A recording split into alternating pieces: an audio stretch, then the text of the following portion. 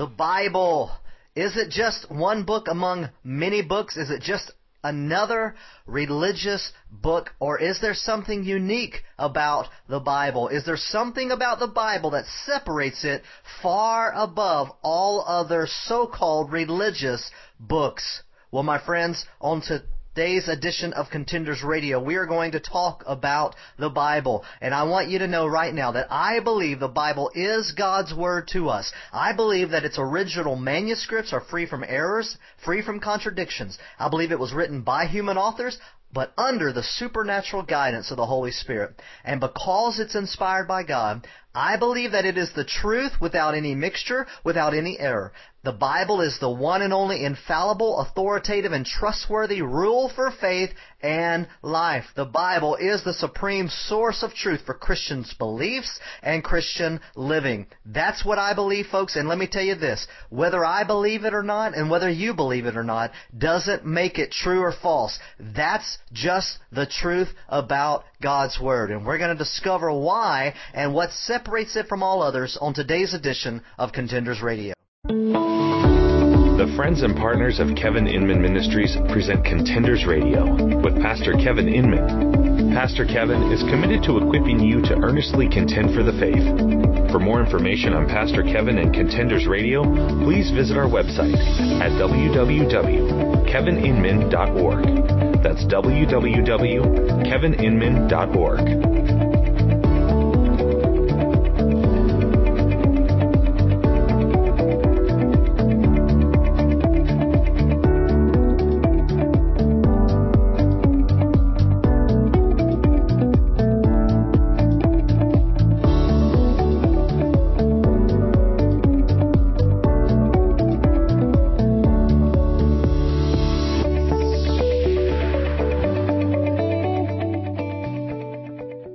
Welcome back to today's edition of Contenders Radio. I'm your host, Kevin Inman, and on today's show we are talking about the Bible.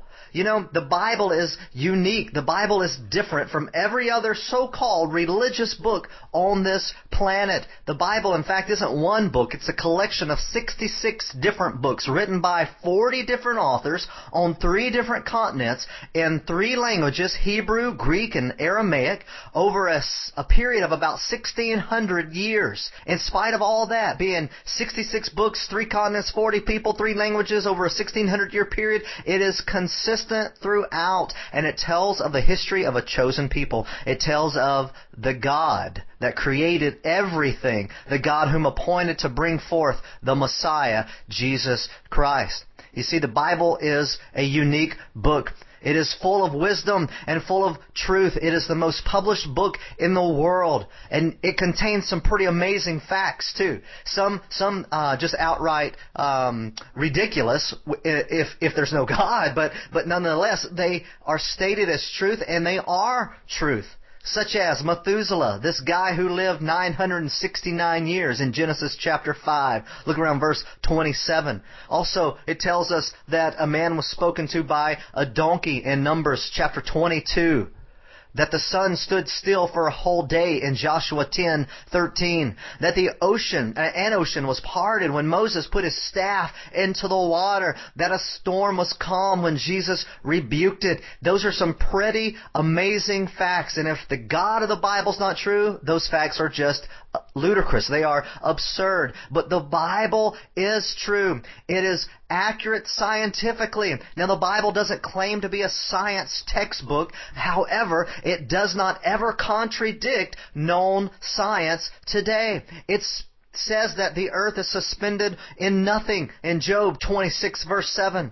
It speaks of the existence of ocean currents in the seas, Psalm chapter 8, verses 1, 3, 6, and 8. It says that the stars are innumerable, Genesis 15:5, and there are many, many more such facts. The Bible nowhere contradicts true known science. It also teaches some amazing things. It teaches some outright amazing things and some things that separates it from every other religion on this planet. In fact, there's an estimated 3,000 different religions in the world today, all of which claim to be the way to eternal life or eternal happiness or heaven or Shangri-La, whatever their understanding of paradise or heaven might be. It has often been said that each of them provides a different path to the same end, and that men are free to choose the path that best suits their own disposition and culture. But the Word of God, my friends, is insistent that this is not so. The Bible teaches some very unique things, yes, and also some amazing things, and some things that separate it from all other religious books. One such thing as this. You see, the Bible insists that the God of the Bible is the only true God. Let me say that again. The Bible insists that the God of the Bible is the only true God. Isaiah chapter 44 verse 6 says this, "Thus says the Lord, the King of Israel and His Redeemer, the Lord of hosts. I am the first and I am the last, and there is no God besides me." Also in Isaiah 45 verses 5 and 6, the Word of God says this, "I am the Lord and there is no other. Besides me there is no God. I will gird you, though you have not known me, that men may know from the rising to the setting of the sun that there is no one besides me. I am the Lord and there is no other." That's Isaiah 45 verses 5 and 6. You see, the Bible is insistent that there aren't many gods. There is one true God. There is only one true God, and it is the God of the Bible. All other gods we read later in Scriptures are nothing but demons. Nothing but demons. There is only one true God, the Lord God Almighty. The second thing the Bible insist upon is that Jesus Christ is the only way to God. We've talked about that a lot on this program, you know if you're a regular listener, but I want to remind you again that the Bible is different from others because it insists that Jesus Christ is the only way to God. Jesus said so in John 14:6. The Word of God says this, Jesus said, "I am the way and the truth and the life. No one comes to the Father but through me." He's not saying that there are many ways and that He's one of them. It's pretty clear. It's very clear, actually. He says, "I am the way and the truth and the life. No one comes to the Father any other way. Only through me," is what Jesus is saying. And the Bible proclaims that over and over, that there is no way to God except through the beloved Son, Jesus Christ. He is the one that paved the way. He is the one that made salvation possible for everyone who would believe.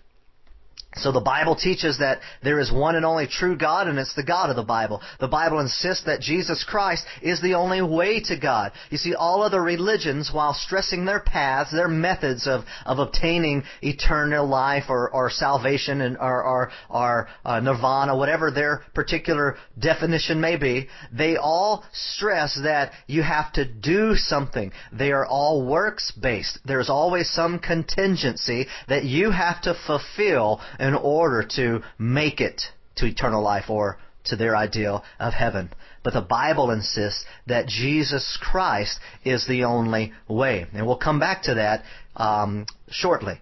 The third thing I want you to see that's unique about the Bible is that the Bible teaches a unique plan of redemption.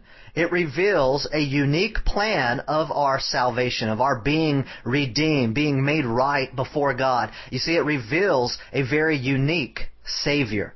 A very unique Savior. Let's spend a little bit of time and let's look at why Jesus is the only way and what makes Jesus such a unique Savior. The first thing we'll talk about is this. Jesus was born of a virgin. That's right. Jesus was born of a virgin. It sounds ludicrous. It sounds preposterous. But the Bible declares it, and history has indeed proven it, and will continue to prove it, especially at the second coming of Christ, when all will know. In fact, at that second coming, the Bible says, every knee one day will bow, every tongue will confess that Jesus Christ is Lord. They will all recognize that He is indeed the unique Savior that was spoken of throughout the Scriptures. And again, one of those areas we see is that he was born of a virgin. In fact, Isaiah chapter 7 verse 14. Isaiah chapter 7 verse 14 declares the fact that he would be born of a virgin. In fact, the book of Isaiah was written years and years ago. In fact, at least 700 years before the birth of Jesus Christ. So listen to what Isaiah says. He says, "Therefore the Lord himself will give you a sign. Behold, a virgin will be with child and bear a son, and she will call his name Emmanuel." She will give him the name Emmanuel. It's really a title. It means God with us. So Jesus was going to be God with us. Now, we see that this is fulfilled later on at the birth of Christ, about 6 to 700 years later in Matthew chapter 1, where the Word of God says this. Now, we're starting in verse 18 here. Matthew chapter 1, verse 18. The Word of God says this. "Now, the birth of Jesus Christ was as follows. When his mother Mary had been betrothed to Joseph, before they came together, she was found to be with child by the Holy Spirit." So, there's no explanation necessary there, right? Before they had come together. That's enough. You got me. You're with me. So she was found to be with child by the Holy Spirit. Verse 19. "And Joseph, her husband, being a righteous man and not wanting to disgrace her, planned to send her away secretly." You see, he thinks something was going on, that there was some hanky-panky, I guess, if you will, going on behind his back. But he was a good man, a godly man, a righteous man, the Bible says. And so he did not want to publicly disgrace her or even make her have to suffer the consequences of this supposed infidelity by being stoned. So he was going to secretly send her away so as not to bring shame to her. Verse 20. "But when he had considered this, behold, an angel of the Lord appeared to him in a dream, saying, Joseph, son of David, do not be afraid to take Mary as your wife, for the child who has been conceived in her is of the Holy Spirit. She will bear a son, and you shall call his name Jesus, for he shall save his people from their sins." Now, all this took place to fulfill what was spoken by the Lord through the prophet. And it's speaking of the prophet Isaiah. Here's why we know that. Listen. "Behold, the virgin shall be with child and shall bear a son, and they shall call his name Emmanuel," which translated means God with us. "And Joseph awoke from his sleep and did as the angel of the Lord commanded him, and took Mary as his wife, but kept her a virgin until she gave birth to a son. And he called his name Jesus." That's Matthew chapter 1, verses 18 through 25. You see, Jesus was born of a virgin. He was virgin born. That's one of the things that separates Jesus from all others. He was born of a virgin. Now, there are critics who say that, Christianity borrowed from pagan myths, and that is just absurd. It is absurd when you look at the correlations between these things, and even the timing and the dating of when these supposed mythologies developed. You can see clearly that they are either fabricated, twisted, distorted, or they have been borrowed, or actually they ripped off the true gospel account, the true biblical account. You see, these alleged similarities are nothing but exaggerations and even fabrications. And there are Mithra legends. You can Google that later if you want to. That are out there that develop, these mythologies that developed, and there are similarities between Christ and this Mithra fable, but the Bible is true. The Bible is the true record of the virgin birth. All others are borrowed or are distorted. Satan's not a fool. He's not an idiot. He's smart enough to know that he can discredit God if he can create enough counterfeits to do so. Do you get what I'm saying? Satan is the father of lies. And he's behind mythologies and fables. He's trying to deceive the world about Jesus Christ, because Jesus is our unique Savior. He was born of a virgin. And on an upcoming program, we'll talk specifically more detail about this whole idea of the virgin birth. But the second thing that lets us know that Jesus is a unique Savior, the Bible, you see, reveals not only that He was born of a virgin, but that He lived a sinless life. That's right. Jesus was born of a virgin. He had no human father. Joseph was basically His stepfather, if you will, in today's vernacular. His father was God, but He also lived a life free from sin. Hebrews chapter 4 describes this very idea. Hebrews chapter 4, starting at verse 14. Therefore, since we have a great high priest who has passed through the heavens, Jesus, the Son of God, let us hold fast our confession. For we do not have a high priest who cannot sympathize with our weaknesses, but one who has been tempted in all things as we are, yet without sin.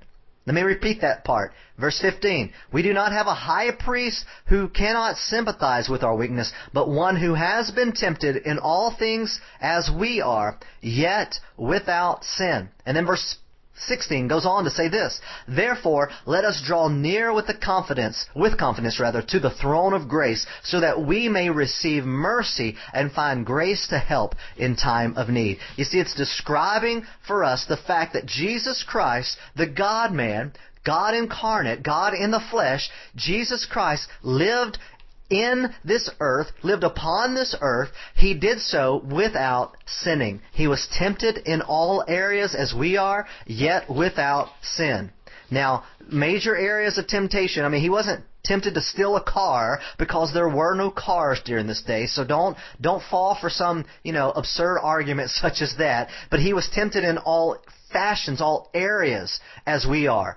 The lust of the eyes, the lust of the flesh, the pride of life. Every sin category, or every sin detail really can fall into those categories of sin. And He was tempted in those ways, and yet He was without sin. So our Savior is unique. The Savior that the Bible declares and proclaims and teaches is unique. He was born of a virgin. He lived a sinless life.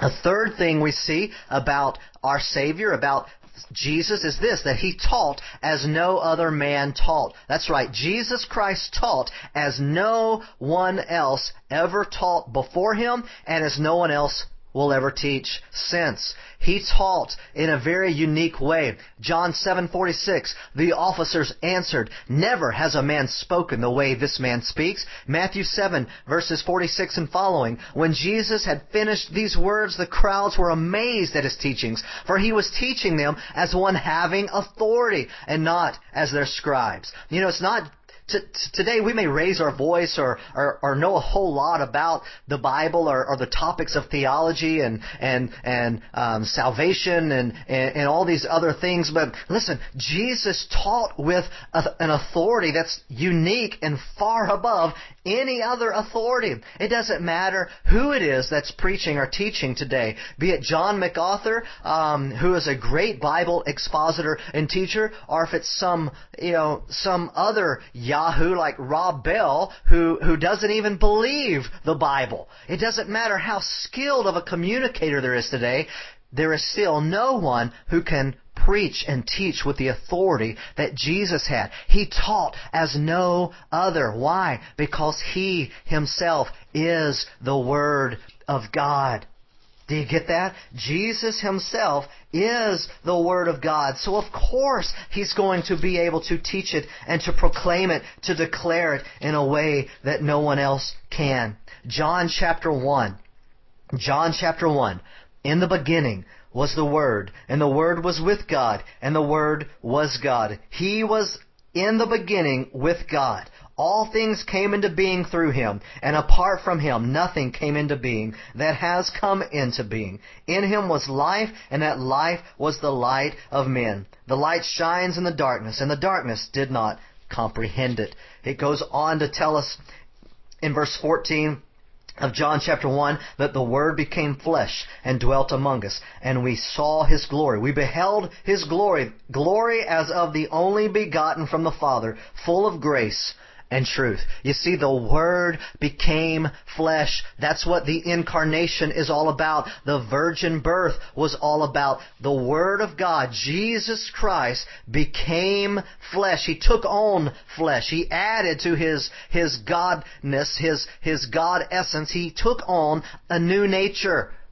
The hypostatic union. He was 100% God. He's 100% man. The unique God-man. And He taught the Word of God because He was the Word. In the beginning was the Word, and the Word was with God, and the Word was God. John chapter 1, verses 1 and following. So don't ever forget that. There may be great pastors and preachers and teachers today, but no one compares, no one teaches the way Jesus Christ taught. He taught with authority because He is God.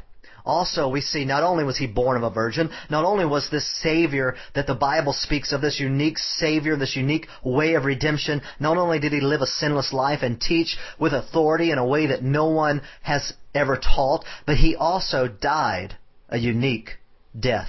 And not just any death, but a unique volitional death. He died of His own accord. He allowed Himself to die.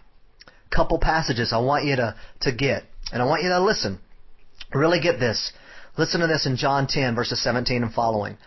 For this reason, the Father loves me, Jesus says, because I lay down my life so that I may take it again. No one has taken it from me, but I lay it down on my own initiative. I have authority to lay it down, and I have authority to take it up again. This commandment I received from my Father. That's John chapter 10, verses 17 and 18. One more time. Jesus says what? For this reason the Father loves me, because I lay down my life so that I may take it up again. No one has taken it from me, but I lay it down of my own accord, my own initiative. I have the authority to lay it down, and I have the authority to take it up again. This commandment I received from my Father. So Jesus died a unique volitional death. He gave His life. It wasn't taken from Him. He gave His life. He wasn't a weak, meek, helpless Savior.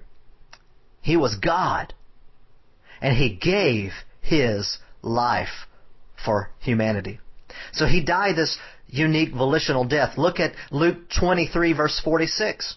And Jesus, crying out with a loud voice, said, Father, into your hands I commit my spirit. And having said this, He breathed His last. That's Luke 23, verse 46. He said, Father, into your hands I commit my spirit. I'm dying. I'm giving my life right now. That's what Jesus did. And the Bible declares that unique, willful death on the part of this unique Savior. This unique way of salvation that was offered for us. Jesus, born of a virgin, lived a perfect, sinless life, taught as no one else taught, and gave His life willfully of His own accord to die in our place, paying the price for our sins. He died a willful death, and then He had a unique victory over that death. This is where the rubber meets the road, right here. You know, so many people celebrate Christmas, and there's controversy surrounding the pagan origins and who borrowed from who and whatnot, and that's for another show entirely. But listen, I will say this. The Bible nowhere tells us to celebrate the birth of Christ. I mean, we can recognize the fact that God becomes a man, and that's wonderful. But just because Jesus was born in a manger does not save us. You see, He died, He lived a perfect life, born of that virgin, lived that sinful life, taught as no one else taught, offered His life willfully to die for us, but then He rose Himself from the dead. That's where it's at, my friends. That's the proof that's in the pudding, so to speak, as we say down here in Southeast Texas. He had a unique victory over death. Acts 17:31.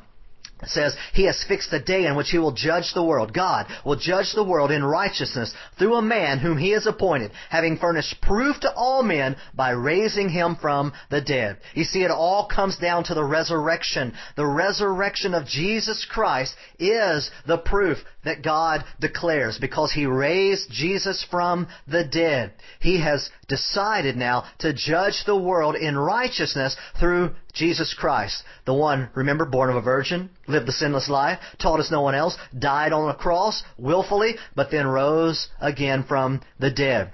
in 1 Corinthians 15. 1 Corinthians 15 verses 3 through 8. Here's the gospel in a nutshell. It says this, Paul says, "For I delivered to you as of first importance what I also received, that Christ died for our sins according to the Scriptures, and that He was buried, and that He was raised on the third day according to the Scriptures, and that He has appeared to Cephas," which is Peter, "and to the 12. And that He appeared to more than 500 brethren at one time, most of whom remain until now." What he's saying is that they're still alive. Most of those folks are still alive, though some have fallen asleep, he says. Verse 7, "Then He appeared to James, then to all the apostles, and last of all, as to one untimely born, He appeared also to me."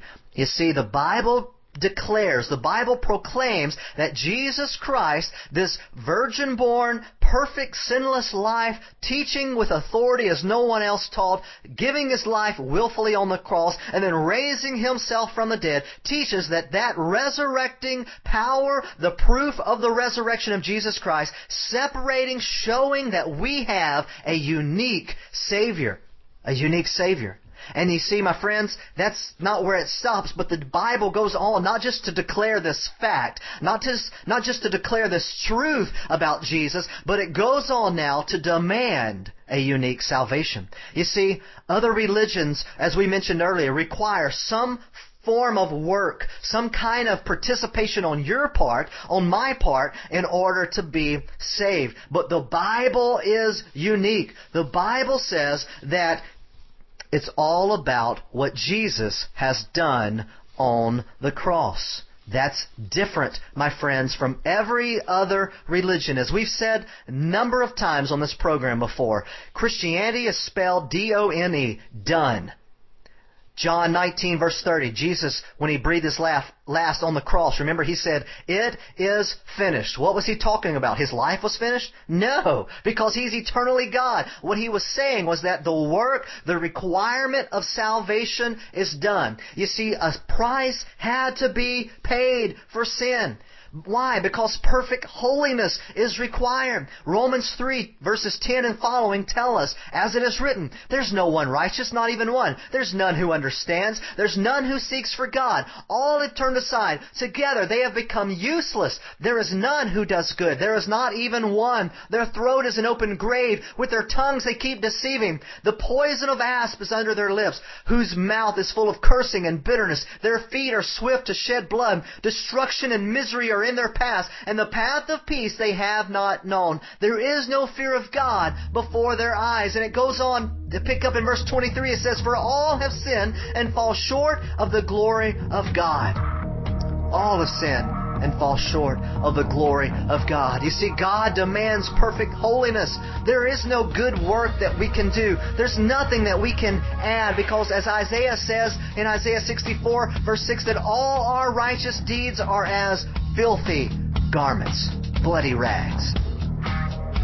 You and I need this unique salvation that comes from Jesus Christ, because Romans 6:23 tells us that the wages of sin is death. What we deserve, what we earn with living this life is as a life of sin, which it is. All of us born into sin, none righteous, we earn death. But, and this is a great but right here in the Bible, always pay attention in Scriptures where you see B-U-T, when you see that word but, because God's fixing to blow your mind. He says the wages of sin is death, but the gift of God is eternal life in Christ Jesus our Lord. And it doesn't say it's in Christ Jesus our Lord plus your good works. It doesn't say it's in Christ Jesus our Lord plus the sacraments of the church, plus the best blessings of the Pope, plus rosaries, plus dying in holy jihad or whatever. You know, it doesn't say any of those things. It says the wages of sin is death. What you and I deserve is death, but the free gift of God is eternal life in Christ Jesus our Lord.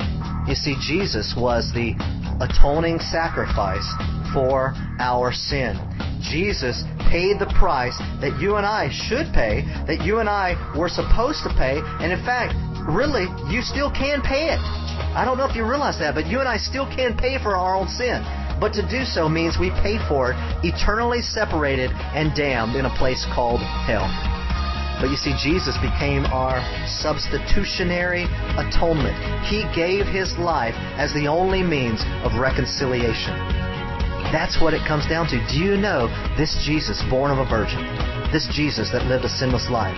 This Jesus that taught as no one else taught. This Jesus that gave His life willfully, willingly, and that rose Himself again with victory over sin and death. That's the Bible Jesus. That's the biblical Jesus. That's the Jesus the Bible declares. That's the way of salvation that is given forth in the Scriptures. And that is, my friends, what separates the Bible from every other so-called religious book. Thanks for listening to today's broadcast of Contenders Radio with Pastor Kevin Inman. For more information on this or other broadcasts, please log on to our website, contendersradio.com. That's contendersradio.com. You can also find us on the web at kevininman.org. That's kevininman.org. There you will find podcast episodes, blog posts, study helps, and more. You can also follow us on Facebook and Twitter. Thanks again for listening, and may God bless you in your pursuit of the truth.